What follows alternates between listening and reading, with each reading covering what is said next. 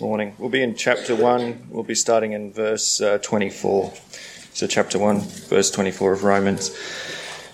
Wherefore God also gave them up to uncleanliness through the lusts of their own hearts, to dishonour their own bodies between themselves, who changed the truth of God into a lie, and worshipped and served the creature more than the Creator, who is blessed forever. Amen.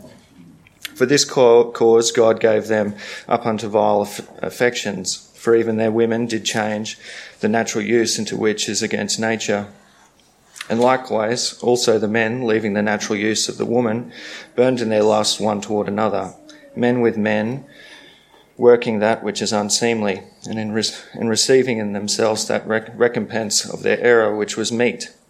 And even as they did not like to retain God in their knowledge, God gave them over to a reprobate mind, to do those things which are not convenient, being filled with all unrighteousness, fornication, wickedness, covetousness, maliciousness, full of envy, murder, debate, deceit, malignity, whisperers, backbiters, haters of God, despiteful, proud, boasters, inventors of evil things, disobedient to parents, without understanding, covenant breakers, without natural affection, implacable, unmerciful, who knowing the judgment of God, that they which commit such things are worthy of death, not only do the same, but have pleasure in them that do them. Thank you. Encourage you to take your Bibles and turn with me to the book of 1 Timothy this morning. 1 Timothy chapter 6. Looks like we're not going to be preaching on the woman of Revelation chapter 12. So there you go. Some of you are happy about that. Looks like we've done a little better than preaching on that on Mother's Day. But we'll see how well you like it when I introduce the title. So our text is 1 Timothy chapter 6, and we're going to read verse 1 through 10. The title of the message is Christian Contentment in the Life of a Mother. You probably want to go to Revelation 12 now. Christian contentment in the life of a mother. I'll tell you how this came about. I was praying as to what the Lord would have me preach this morning, and I was studying and preparing on the book of Revelation chapter 12 as I didn't have any other direction, and I was studying that and working my way through it. And but while I was doing that, I've never preached on Mary, ever. Not once in nearly 20 years of preaching have I preached on Mary. And so I'd been thinking about Mary a little bit, and didn't really have any direction as to what to preach or how to do that. And I was coming home. It was my day, Thursday, down in Brisbane, and I was coming home Thursday afternoon. Mackenzie was driving, and we got to the Bruce Highway car park about North Lakes, and sitting there in a traffic jam. And a family friend sent me a photo. She's down in South Australia. She drives harvesters and things, and she often sends me photos of scenery and different things. And she sent me a photo, and I said, well, your view sure beats my view. And I sent her a picture of my view of the traffic jam, and I said, do you want to swap? And she said, no, very bluntly, exclamation marks. And I said, where is your Christian charity? And she responded back very quickly, probably keeping your Christian contentment company. And so that was pretty sharp, wasn't it? And so my response was, ouch, I'll pay you that one. And we left it at that. But as soon as she said that, as soon as I got that text message, and I've been praying the Lord to give me some direction, and the Lord just convicted me about my contentment, not about the traffic jam. I think I have every right to be discontent with a traffic jam. But it struck me, and it was strange when she sent that to me. And I got thinking about Mary, and as a mother, and her contentment. And the Lord's just given me a few things I want to share with you this morning about Mary's contentment as a mother. And so we're covering really Christian contentment in the life of a mother. And we're going to start in 1 Timothy, and then we'll go to Luke chapter 1. But once you've found your place in 1 Timothy chapter 6, I'll ask you to stand if you're able to, in reverence to the word of the Lord. 1 Timothy chapter 6. And we're going to read verse 1 down through verse 10. And I'll share some introductory thoughts with you, and then we'll look at Mary in a moment. 1 Timothy chapter 6 and verse 1, let as many servants as are under the yoke count their own masters worthy of all honour, that the name of God and his doctrine be not blasphemed. And they that have believing masters, let them not despise them because they are brethren, but rather do them service because they are faithful and beloved partakers of the benefit. These things teach and exhort.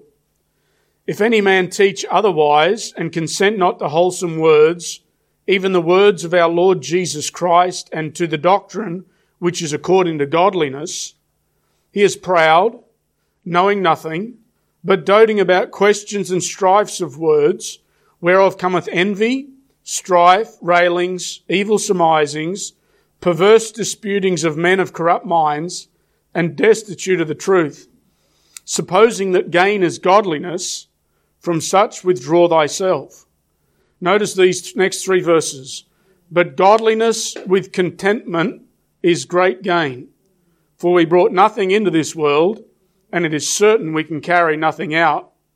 And having food and raiment, let us be therewith content. But they that will be rich fall into temptation and a snare, and into many foolish and hurtful lusts, which drown men in destruction and perdition.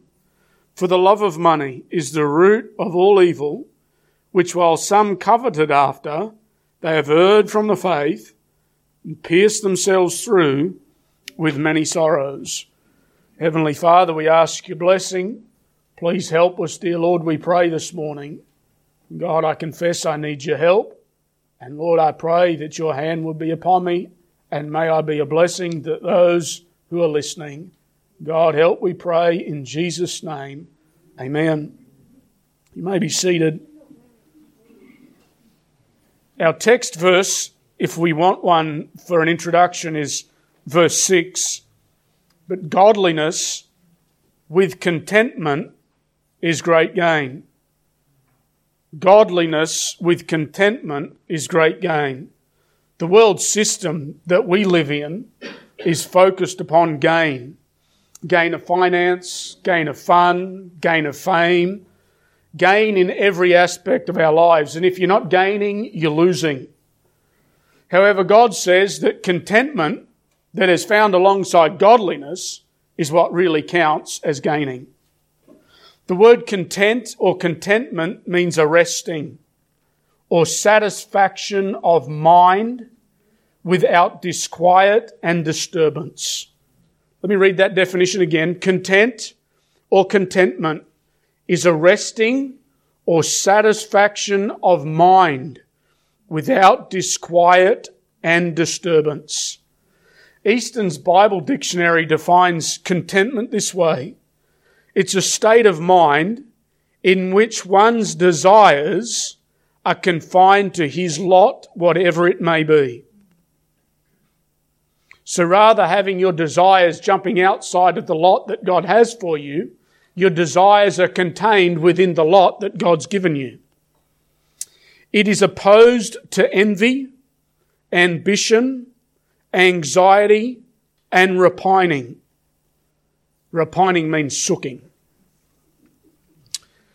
It arises from the inward disposition and is the offspring of humility and of an intelligent consideration of the rectitude and benevolence of divine providence, the greatness of the divine promise, and our own unworthiness. It's a good definition. It's a state of mind in which one's desires are confined to his lot, whatever it may be. And I find that it's something that I wrestle with, is contentment and being discontent, and not just being satisfied and at rest with my lot. Contentment is to be content is to have sufficient. I want you to turn here to 2 Corinthians chapter 9 and verse 8. 2 Corinthians chapter 9 and verse 8. Now, in our text verse, 1 Timothy chapter 6 and verse 6, we find the word contentment. It's the only time you'll find that English word in your King James Bible, contentment. It's translated only one other time, and it's found in 2 Corinthians chapter 9 and verse 8. And the English word that's used is the word sufficiency.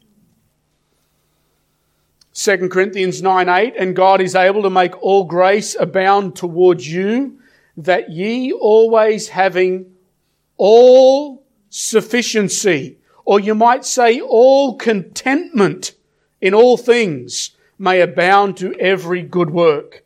How can we have complete contentment? Well, it's because we can acknowledge that we have satisfactory. What we have is satisfactory. What we have is sufficient. Where we err from contentment is where we start repining and becoming anxious or aggravated or envious because we believe what we have is not sufficient. Mark 15 and verse 15, here Pilate is seeking to release Jesus and give them Barabbas, but it says here, and so Pilate, willing to content the people, released Barabbas unto them and delivered Jesus when he had scoured him to be crucified.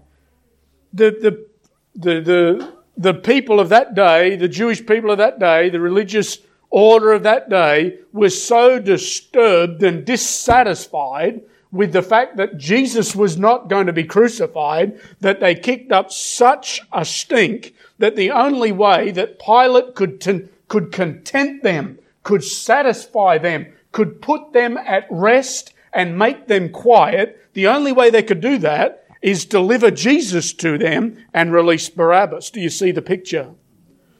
Proverbs 6 and verse 35 says, he will not regard any ransom, neither will he rest content, though thou givest many gifts. This is speaking of a man whose wife has committed adultery upon him in Proverbs 6, and it says, it speaks of envy and the right kind of envy and jealousy that a man has for his wife. And it says, it doesn't matter how many gifts are given. It doesn't matter. He's never going to be set at rest. He's never going to be content. No matter if you go commit adultery with a woman, there is nothing you can do to content the husband of the woman that you committed adultery with. You can't give enough money, you can't give enough gifts to set his mind at rest and say, let's go time out, we're even. He's not going to be content with that. That's what Proverbs chapter 6 and verse 35. He will not regard any ransom, neither will he rest content, though thou givest many gifts. You're not going to be able to give him a ransom to content him. It's not going to happen. So do you see the picture of contentment? There in Proverbs 6:35, it speaks of rest, content. Paul, in speaking of contentment, Paul says that it must be learnt. In Philippians 4:11, not that I speak in respect of want, for I have learned in whatsoever state I am, therewith to be content. Now, why is it that a Christian, why is it that Paul, and why is it that you have to learn contentment? Well, very simply, your flesh is never content. Your flesh is never content. It doesn't matter how much you indulge in sin to try and satisfy the flesh, you're just going to have to continue indulging in sin because the appetite grows. The flesh is never content. That's why, as a Christian, you must learn contentment. And Paul said that he'd learnt it. I wonder if anyone here can raise their hand with Paul and say, for I have learned in whatsoever state I am, therewith to be content. Now, if you can't raise your hand, then this message is for you.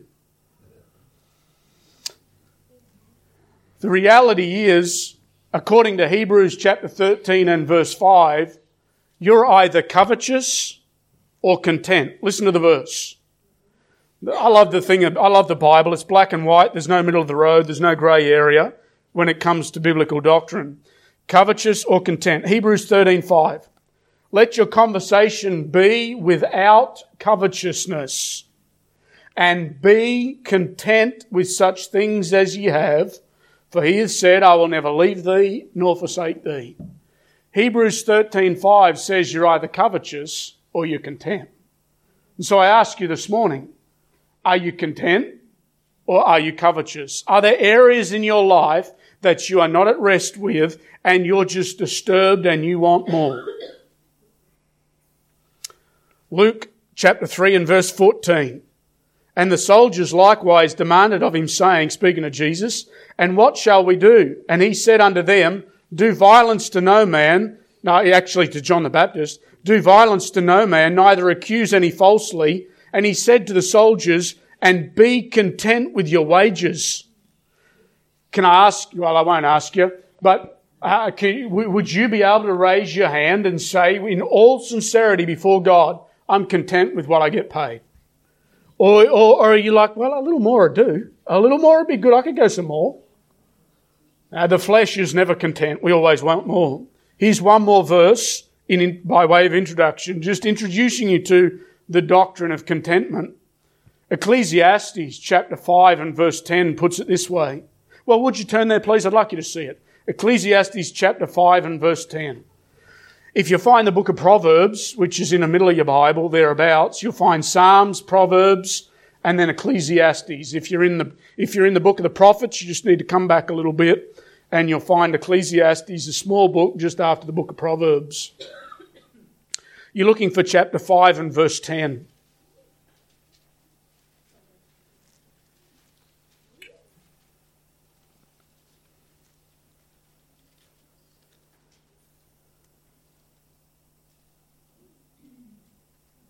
He that loveth silver shall not be satisfied with silver, nor he that loveth abundance with increase.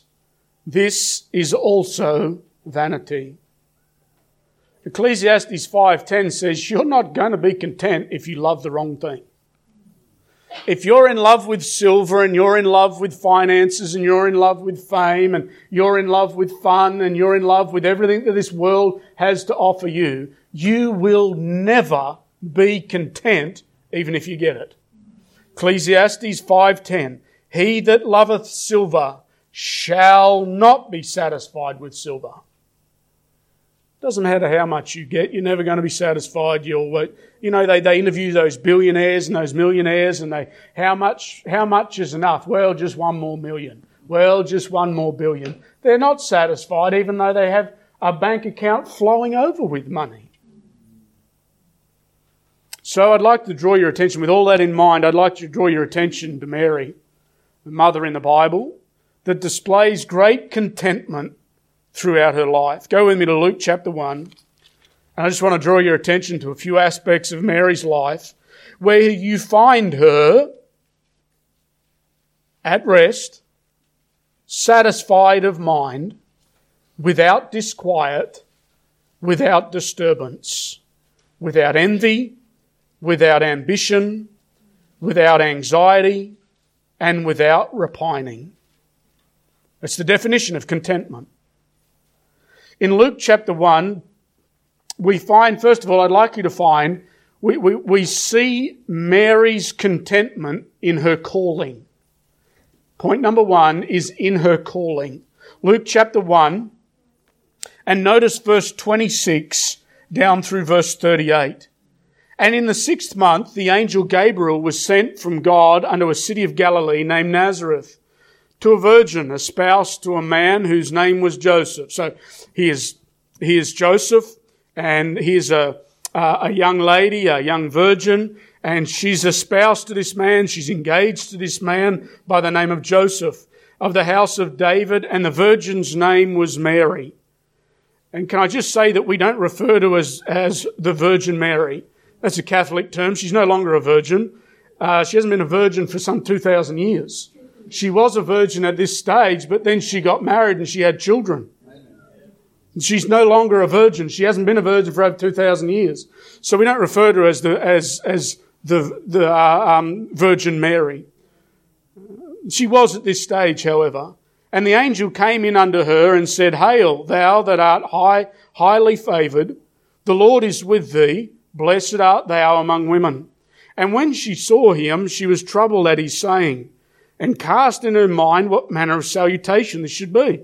She's like, that's a weird way to say hello. Verse 30, And the angel said unto her, Fear not, Mary, for thou hast found favour with God. Behold, thou shalt conceive in thy womb, and bring forth a son, and shalt call his name Jesus. He shall be great, and shall be called the Son of the Highest, and the Lord God shall give unto him the throne of his father David. He shall reign over the house of Jacob forever, and of his kingdom there shall be no end. Then said Mary unto the angel, How shall this be, seeing I know not a man? And that's the biblical sense of knowing a man. That's lying with a man physically. And the angel answered and said unto her, The Holy Ghost shall come upon thee, and the power of the highest shall overshadow thee. Therefore also that holy thing which shall be born of thee shall be called the Son of God. And behold, thy cousin Elizabeth, she hath also conceived, and a son in her old age. And this is the 6th month with her, who was called barren. For with God nothing shall be impossible. And Mary said, Behold, the handmaid of the Lord, be it unto me according to thy word. And the angel departed from her.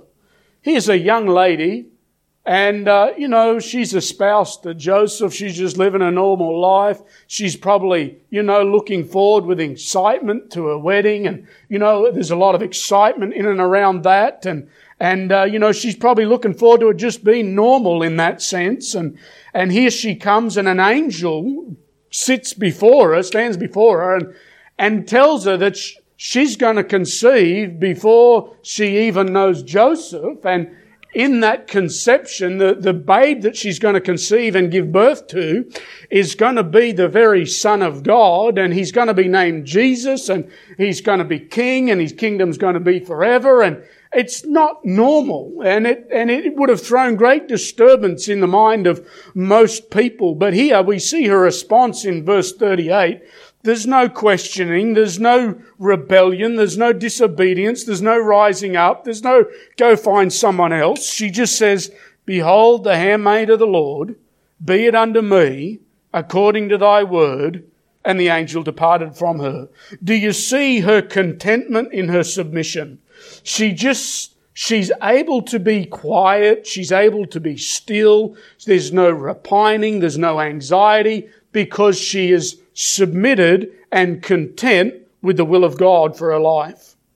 Notice we don't only find her contentment in her calling through her submission, but it's also demonstrated not only by her submission, but by her speech. Notice verse 46 through verse 55. Notice what Mary says. She's speaking to her cousin Elizabeth. Notice verse 46 of the same chapter. And Mary said, My soul doth magnify the Lord. My spirit hath rejoiced in God my Saviour, for he hath regarded the low estate of his handmaid. For behold, from henceforth all generations shall call me blessed. For he that is mighty hath done to me great things, and holy is his name. And his mercy is on them that fear him from generation to generation. He hath showed strength with his arm. He hath scattered the proud in the imagination of their hearts. He hath put down the mighty from their seats and exalted them of low degree. He hath filled the hungry with good things, and the rich he hath sent empty away. He hath holpen his servant Israel in remembrance of his mercy, as he spake to our fathers, to Abraham, and to his seed forever.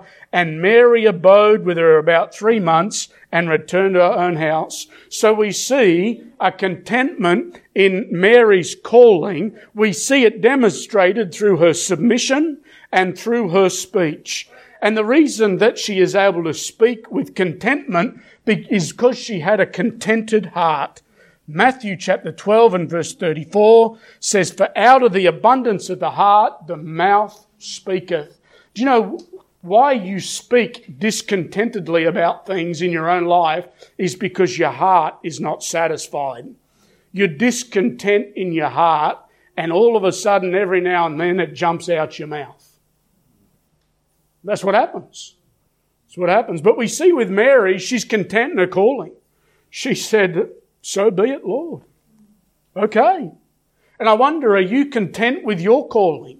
The station that God has you, and you might think, well, I wish I was that, and I wish I was this, and I wish that, and I wish this. How we just need to be content in our calling that God has for us. In fact, that's the very definition of contentment, isn't it? A state of mind in which one's desires are confined to his lot, whatever it may be. We don't only find contentment in her calling, but the second thing I'd like you to notice this morning is we find contentment in her childbearing. Notice Luke chapter 2, verse 1 through verse 7. Notice what it says. We're really just walking through the life of Mary very quickly and noticing how she's content in a number of different areas of her life. And it came to pass in those days that there went out a decree from Caesar Augustus that all the world should be taxed. And this taxing was first made when Cyrenius was governor of Syria, and all went to be taxed, everyone into his own city. And Joseph also went up from Galilee out of the city of Nazareth into Judea unto the city of David, which is called Bethlehem, because he was of the house and lineage of David, to be taxed with Mary, his espoused wife, being great with child. And so it was that while they were there, the days were accomplished that she should be delivered. And she brought forth her firstborn son. You see, it was her firstborn. It wasn't her only born. It was her firstborn. And wrapped him in swaddling clothes and laid him in a manger because there was no room for them in the inn. We see contentment in her childbearing. Mary demonstrates contentment, first of all, in her travelling. Notice verse 5, if you would please. To be taxed with Mary, his espoused wife, being great with child. And we know she was great with child. We know she was just days away from delivering her baby. And here she is having to travel from, where's she travelling from? She's travelling from Nazareth to Bethlehem. Let me say this, ladies, she did not do that in an air-conditioned vehicle on a paved road. She either walked a dusty, rough road, or she rode a dirty, rough donkey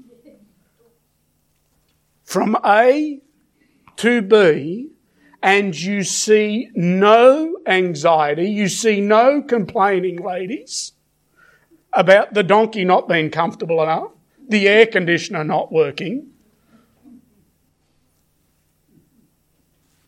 Oh, we're getting real this Mother's Day.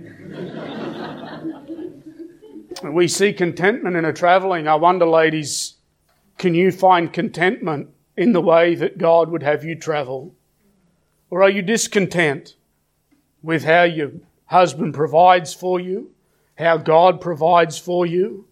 Want bigger wages, want flasher things? Man, I thank the Lord for my wife. She's not perfect, but she's never once whinged about a vehicle. She never once whinged about the bank account. She's never once whinged about not being able to have this item or that item when money's tight. She's just been satisfied. And that probably comes from her raising, no doubt, and the way she was raised. But, you know, we had some dodgy cars, I tell you. Seriously. The first one I had when we got married was a 1986 VL Commodore. And that sounds pretty good to some fellas, but you see, this VL Commodore was nothing flash. You had to actually get the wiring cluster under the steering wheel and give it a rattle while you turn the key to get it started.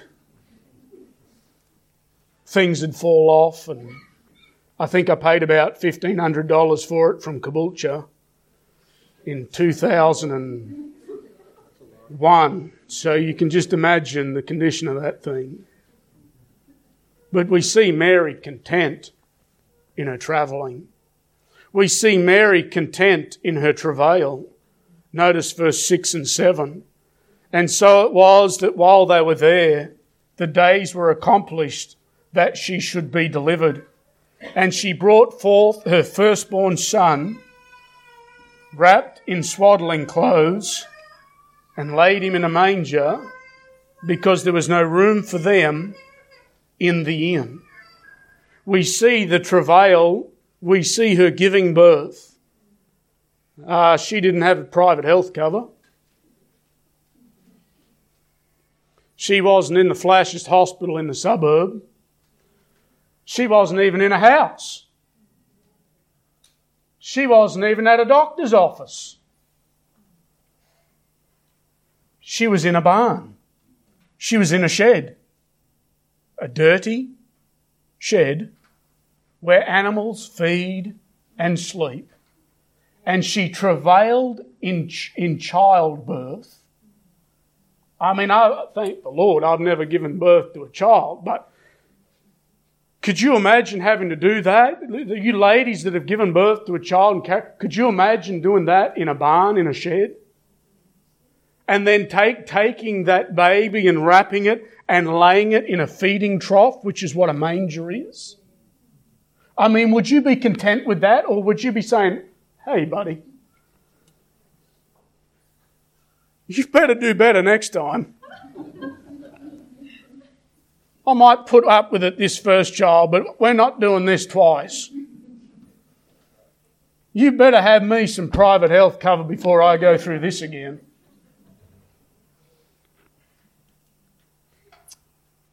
Do you see it? I don't see Mary whinging. I don't see her being envious of those in the hospital and those in homes. And no, she just was content with her lot, just satisfied. Perhaps she was just thanking God, rejoicing that she had a roof over her head. We don't see her distressed in her travelling, her travail.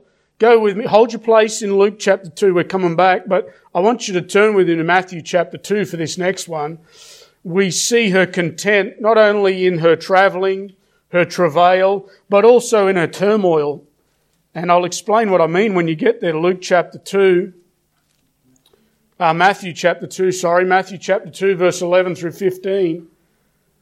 And we see here the moment that Jesus is born, it's a tumultuous life. Again, it's not normal. And perhaps she had every right to think, well, boy, it'd be nice to just be in my own home in the privacy of just me and my husband and my close family members, and we could just quietly raise a child in this home and watch them grow and all the rest of it. But we don't see Mary. Mary does not have that life. She lives a life of turmoil. And we find that she's content in amongst the turmoil. Matthew chapter 2, verse 11. And when they were come into the house, they saw the young child with Mary, his mother, and fell down and worshipped him. And when they had opened their treasures, they presented unto him gifts, gold, frankincense, and myrrh. He's only just been born, and there's these bunch of strange weirdos come bursting in. No privacy. Mary's never met these individuals before. I mean, how would you like that in your birthing suite? A bunch of strange men come in with a bunch of strange gifts and bow down and worship your baby. And you're saying to your husband, would you get them out of here? I told you I didn't want any visitors for 5 days, except Mum.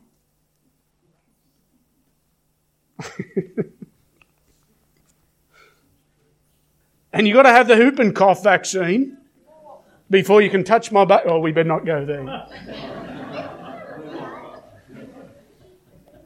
Come on, ladies. We're talking about being content. We're talking about trusting the Lord.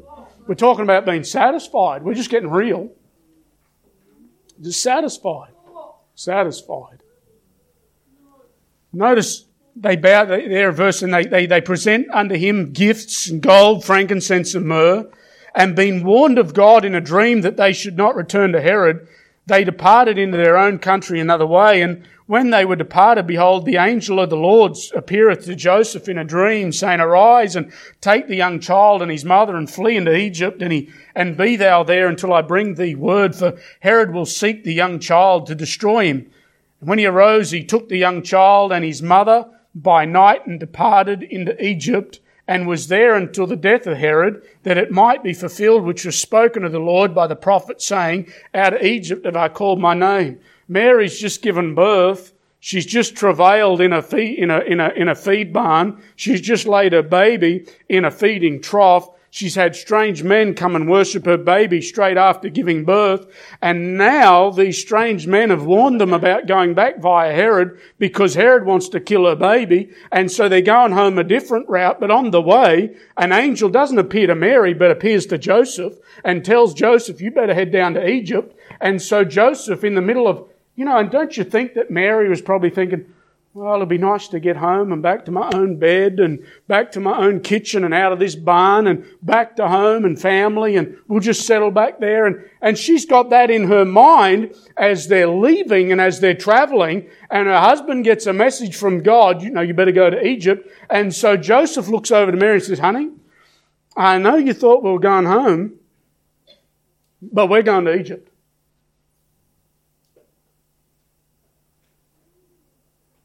Now, I wonder how you'd swallow that.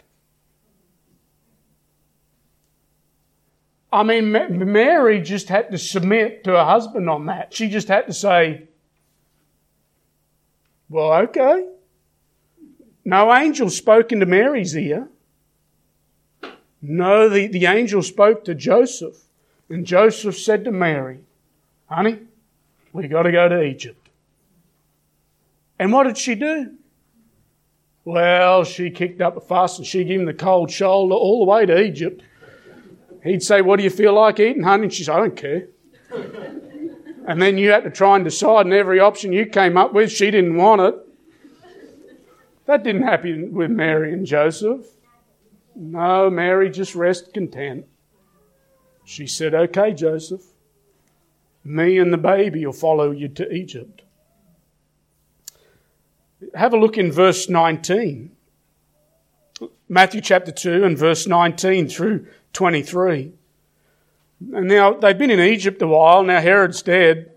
But when Herod was dead, behold, an angel of the Lord appeareth in a dream to Joseph again. See, he's appearing to Joseph, not Mary.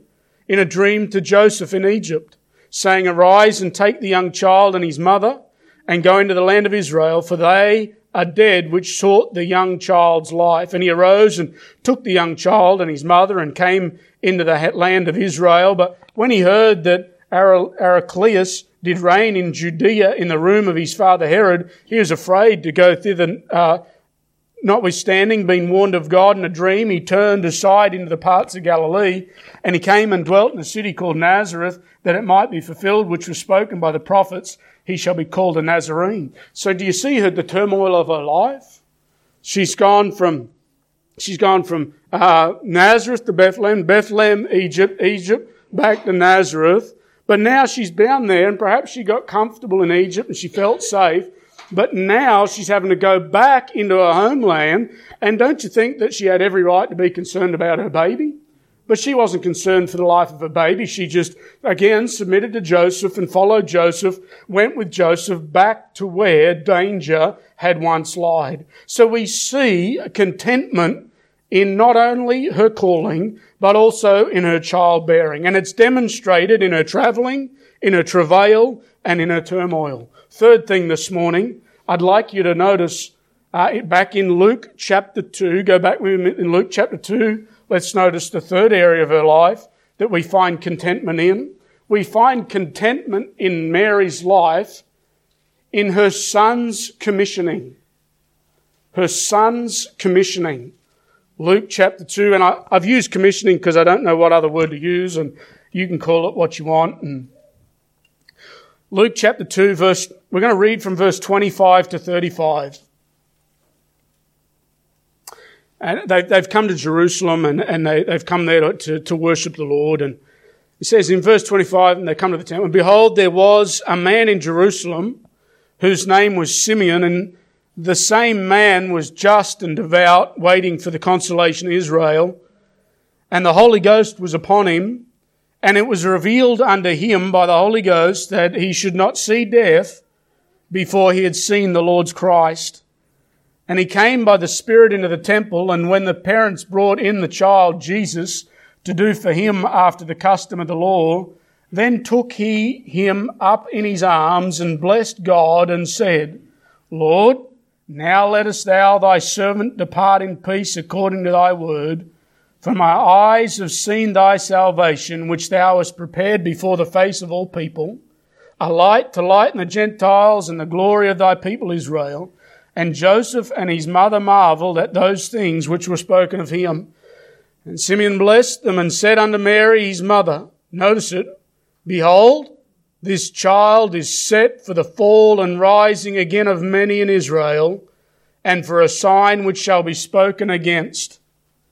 Yea, a sword shall pierce through thy own soul also, that the thoughts of many hearts may be revealed.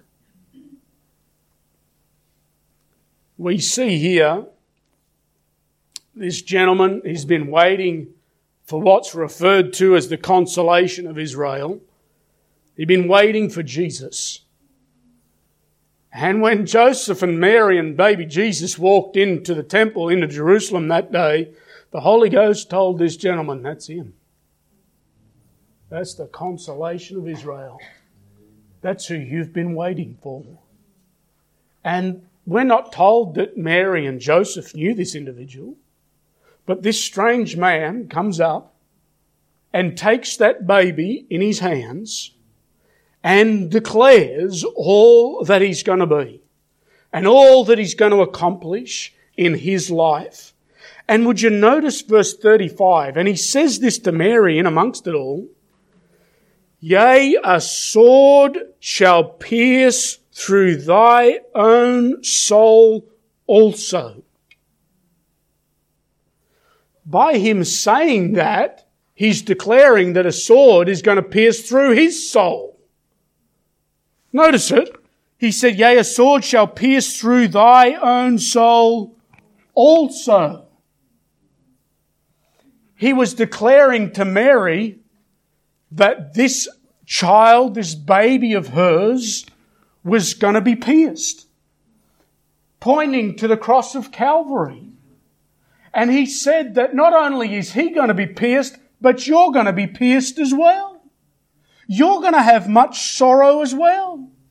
And I want you to notice that in the commissioning of her son, in the declaration of what's going to not only happen to her son, but happen to her own soul also, we see her contentment demonstrated by her lack of protest. There is no protest. There is no running and clutching that baby out of his hands and fleeing from the temple. There is no, oh, woe is me, why can't I just be a normal mum with a normal baby? But no, she's just content. And we see that she's content. It's demonstrated by her lack of protest. When you start protesting, you know in your heart that you're not content with the situation. We see her not only content in her son's commissioning, but we see her content in her son's calling. Hold your place in Luke, but go with me to John chapter 2, if you would please. So here we see Jesus. Jesus was fairly young in that commissioning there in Luke chapter 2, but now we jump forward about 30 odd years to where Jesus is now in his early 30s and he's starting his earthly ministry upon earth, and we see that Mary has walked through him all this way and with him all this way, and we see as Jesus is fulfilling his calling, again we see Mary content. In John chapter 2 and verse 1 through 5, and the third day there was a marriage in Cana of Galilee, and the mother of Jesus was there. And both Jesus was called and his disciples to the marriage. And When they wanted wine, the mother of Jesus, that's Mary, saith unto him, They have no wine. Jesus saith unto her, Woman, what have I to do with thee? Mine hour is not yet come. His mother saith unto the servants, Whatsoever he saith unto you, do it. Here's Mary, the same Mary we've already spoken of, with her son who's now in his 30s, beginning his earthly ministry. They're at a wedding. Mary seems, the mother of Jesus there in verse 3, Mary is concerned there's no wine. And she goes to her son and says to Jesus, There's no wine. And his response was not, It's okay, Mum. I'll take care of it. His response seems somewhat disrespectful. He saith unto her, Woman, what have I to do with thee? Mine hour is not yet come. Now, I could imagine me saying that to my mum. And if Dad overheard it, it really wouldn't go well. But you know what the Lord Jesus is doing? He's rebuking his own mum. He's gently correcting her. And he's saying, you don't understand what's happening. It's not the right timing. You just need to wait. I've got it under control. Now, she did not get sideways at her son over that. She did not get a bad attitude, though reproved. And so we see her contentment demonstrated by her humility when reproved. Because notice her response in verse 5. His mother saith unto the servants, Whatsoever he saith unto you, do it. She didn't get her back up. She didn't get sideways. She just said, whatever he tells you to do, make sure you do it. Do you see her humility when reproved? But go with me to Matthew chapter 12. Matthew 12.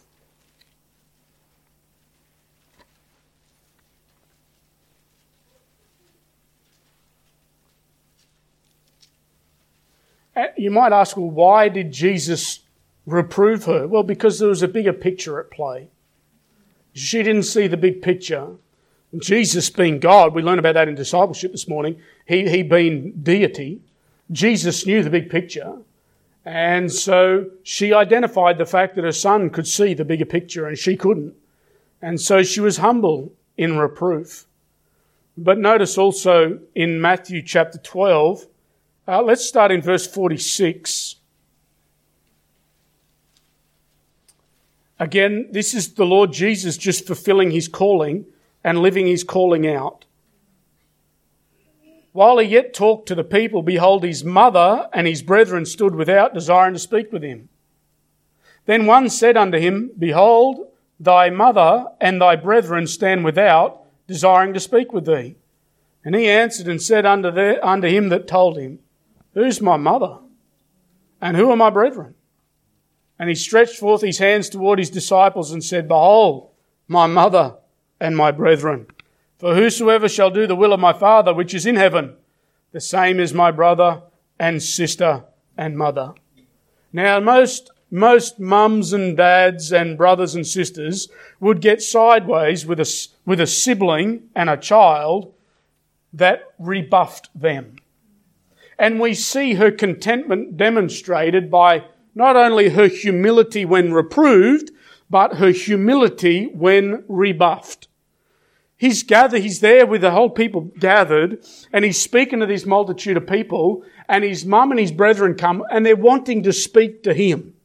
And the people say, Hey, your mum's outside, she wants to speak to you. And his response isn't, Okay, I better go. His response was, Who's my mother?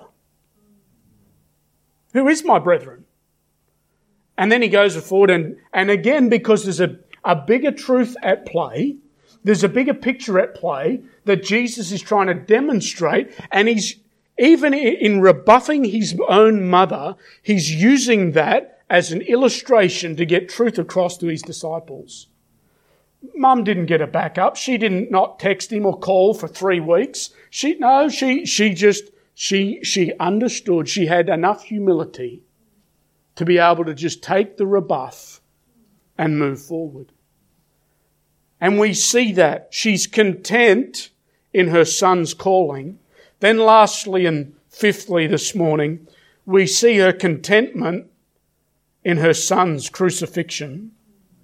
Go with me, if you would please, to Luke 23.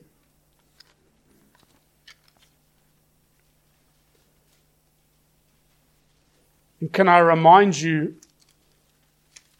this is the woman that not only carried this baby in her womb for 9 months, went through the travail of giving birth to that baby, fed that baby, cleaned that baby, watched that baby start crawling, start walking, start disputing with the Pharisees at the age of 12, watched him grow into a man and get calluses on his hands as he learned his father's trade as a carpenter.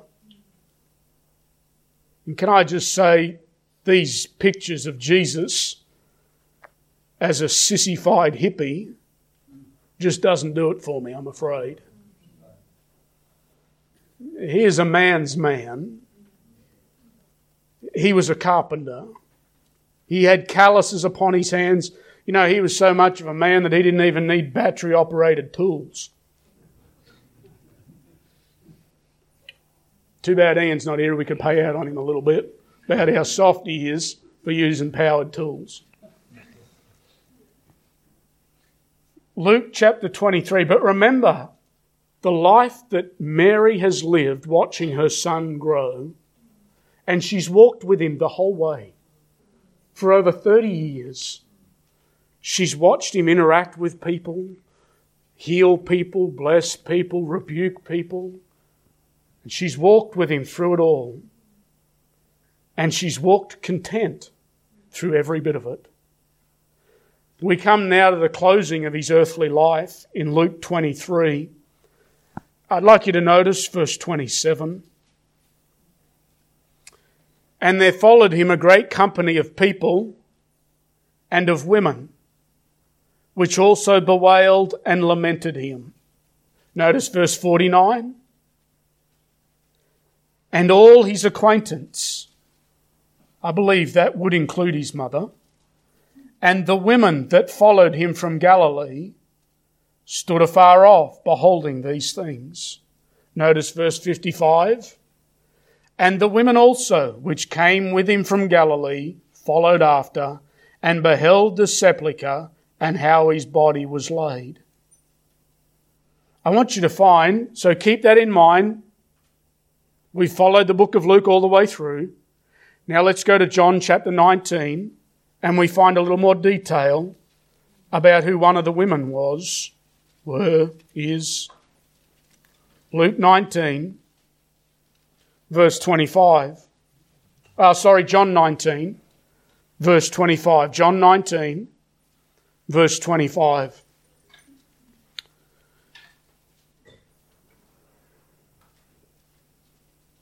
Now there stood by the cross of Jesus his mother and his mother's sister, Mary the wife of Cleophas, and Mary Magdalene. I want to suggest to you that Mary demonstrates her contentment in her son's crucifixion by her presence and peace. Was she weeping? Did she mourn the death of her son? No doubt. But we do not see a woman hysterical, beside herself, full of anxiety, anger, frustration. Oh no. There's been a contentment from her very calling down through her life as she's watched her son from the cradle to the cross. There's been contentment all the way. And she stands here, oh, no doubt with a heart broken, as was testified and prophesied at the commissioning of her Son, that her very soul will be pierced, and no doubt it was, when she witnessed her dear Son dying on the cross. But we see her contentment. She's satisfied. She's quiet. She's still. She's peaceful, though mourning. And we see her contentment demonstrated by her very presence and her peace. You know, there'd be a lot of mothers that just wouldn't be able to bear seeing it. They'd send somebody else, perhaps, in their place. But Mary had been with him from the cradle, all through his calling, and she wasn't about to abandon him at the cross. And she stood satisfied, she stood content, even though she's looking upon that child that she bore, ripped to pieces, his flesh torn from off him, his beard plucked. He didn't even look human anymore. They'd beat him so bad. And here he is dying on the cross for your sin and for mine. And oh, do you see her Christian contentment in the life of this mother? We also see it not only in her presence and her peace, but I'd like you to turn to Acts chapter 1. We see it in her perseverance. There's lots can be said in all these different points, but just trying to point out a few high spots. Acts chapter 1, just over a couple of pages into Acts chapter 1. And I'd like you to notice verse 14. These all continued with one accord in prayer and supplication with the women and Mary, the mother of Jesus, and with his brethren. I want to suggest to you that her contentment is demonstrated by her perseverance. I dare say if a lot of women, if they had have witnessed their son go through such agony, pain and humiliation, a lot of women would quit. A lot of women would say that hurt too much. I'm dissatisfied with what God allowed. Oh no, not Mary. Here she is after Jesus has ascended back, and that, you see that in the early verses of Acts chapter 1. Jesus ascends back to glory, and after Jesus ascends to glory, what do we find Mary doing? Just continuing on. How is contentment manifest in the life of a Christian? Well, even though you get a few knocks, you just persevere and continue on. There's many Christians have quit because they've grown discontent with their lot and they're dissatisfied with what God has allowed them to go through. Go back with me to 1 Timothy. We'll go back to where we started and we'll close here. 1 Timothy.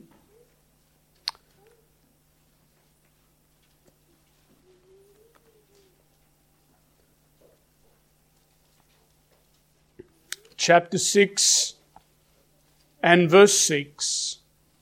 But godliness with contentment is great gain. I was thinking about this. There's a lot of people that are lost that are content. I mean, they're lost, they're wicked, they've never been saved. You know, I think about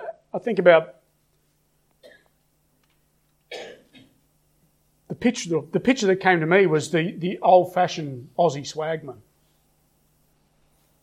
He had no great ambitions. He had a swag and a billy, the clothes on his back, and he just drifted round, picked up a bit of work here and there, found a shady tree and a billabong, perhaps stole a sheep or two. But what I'm saying is there's people that are content in their lost state. And contentment outside of godliness is not great gain. It would be good for you to grow discontent in your lot, that it might drive you to Jesus. But 1 Timothy chapter 6 and verse 6 says, godliness with contentment is great gain. And oh, that you and I, as the children of God, could get to a place, perhaps like Mary, perhaps like Paul, and be able to raise our hand and say, whatsoever state I am in, I've learned to be therewith content. How content are you? Well, the flesh surely is not content. But can I encourage you to repent of your covetousness and be content with your lot? Be at rest, be quiet, be still, be satisfied in the providence and the promises of a loving Heavenly Father. And I believe that's where Mary found her rest and contentment, because she'd found her satisfaction, she'd found her contentment in God and the promises of God rather than the things of this world.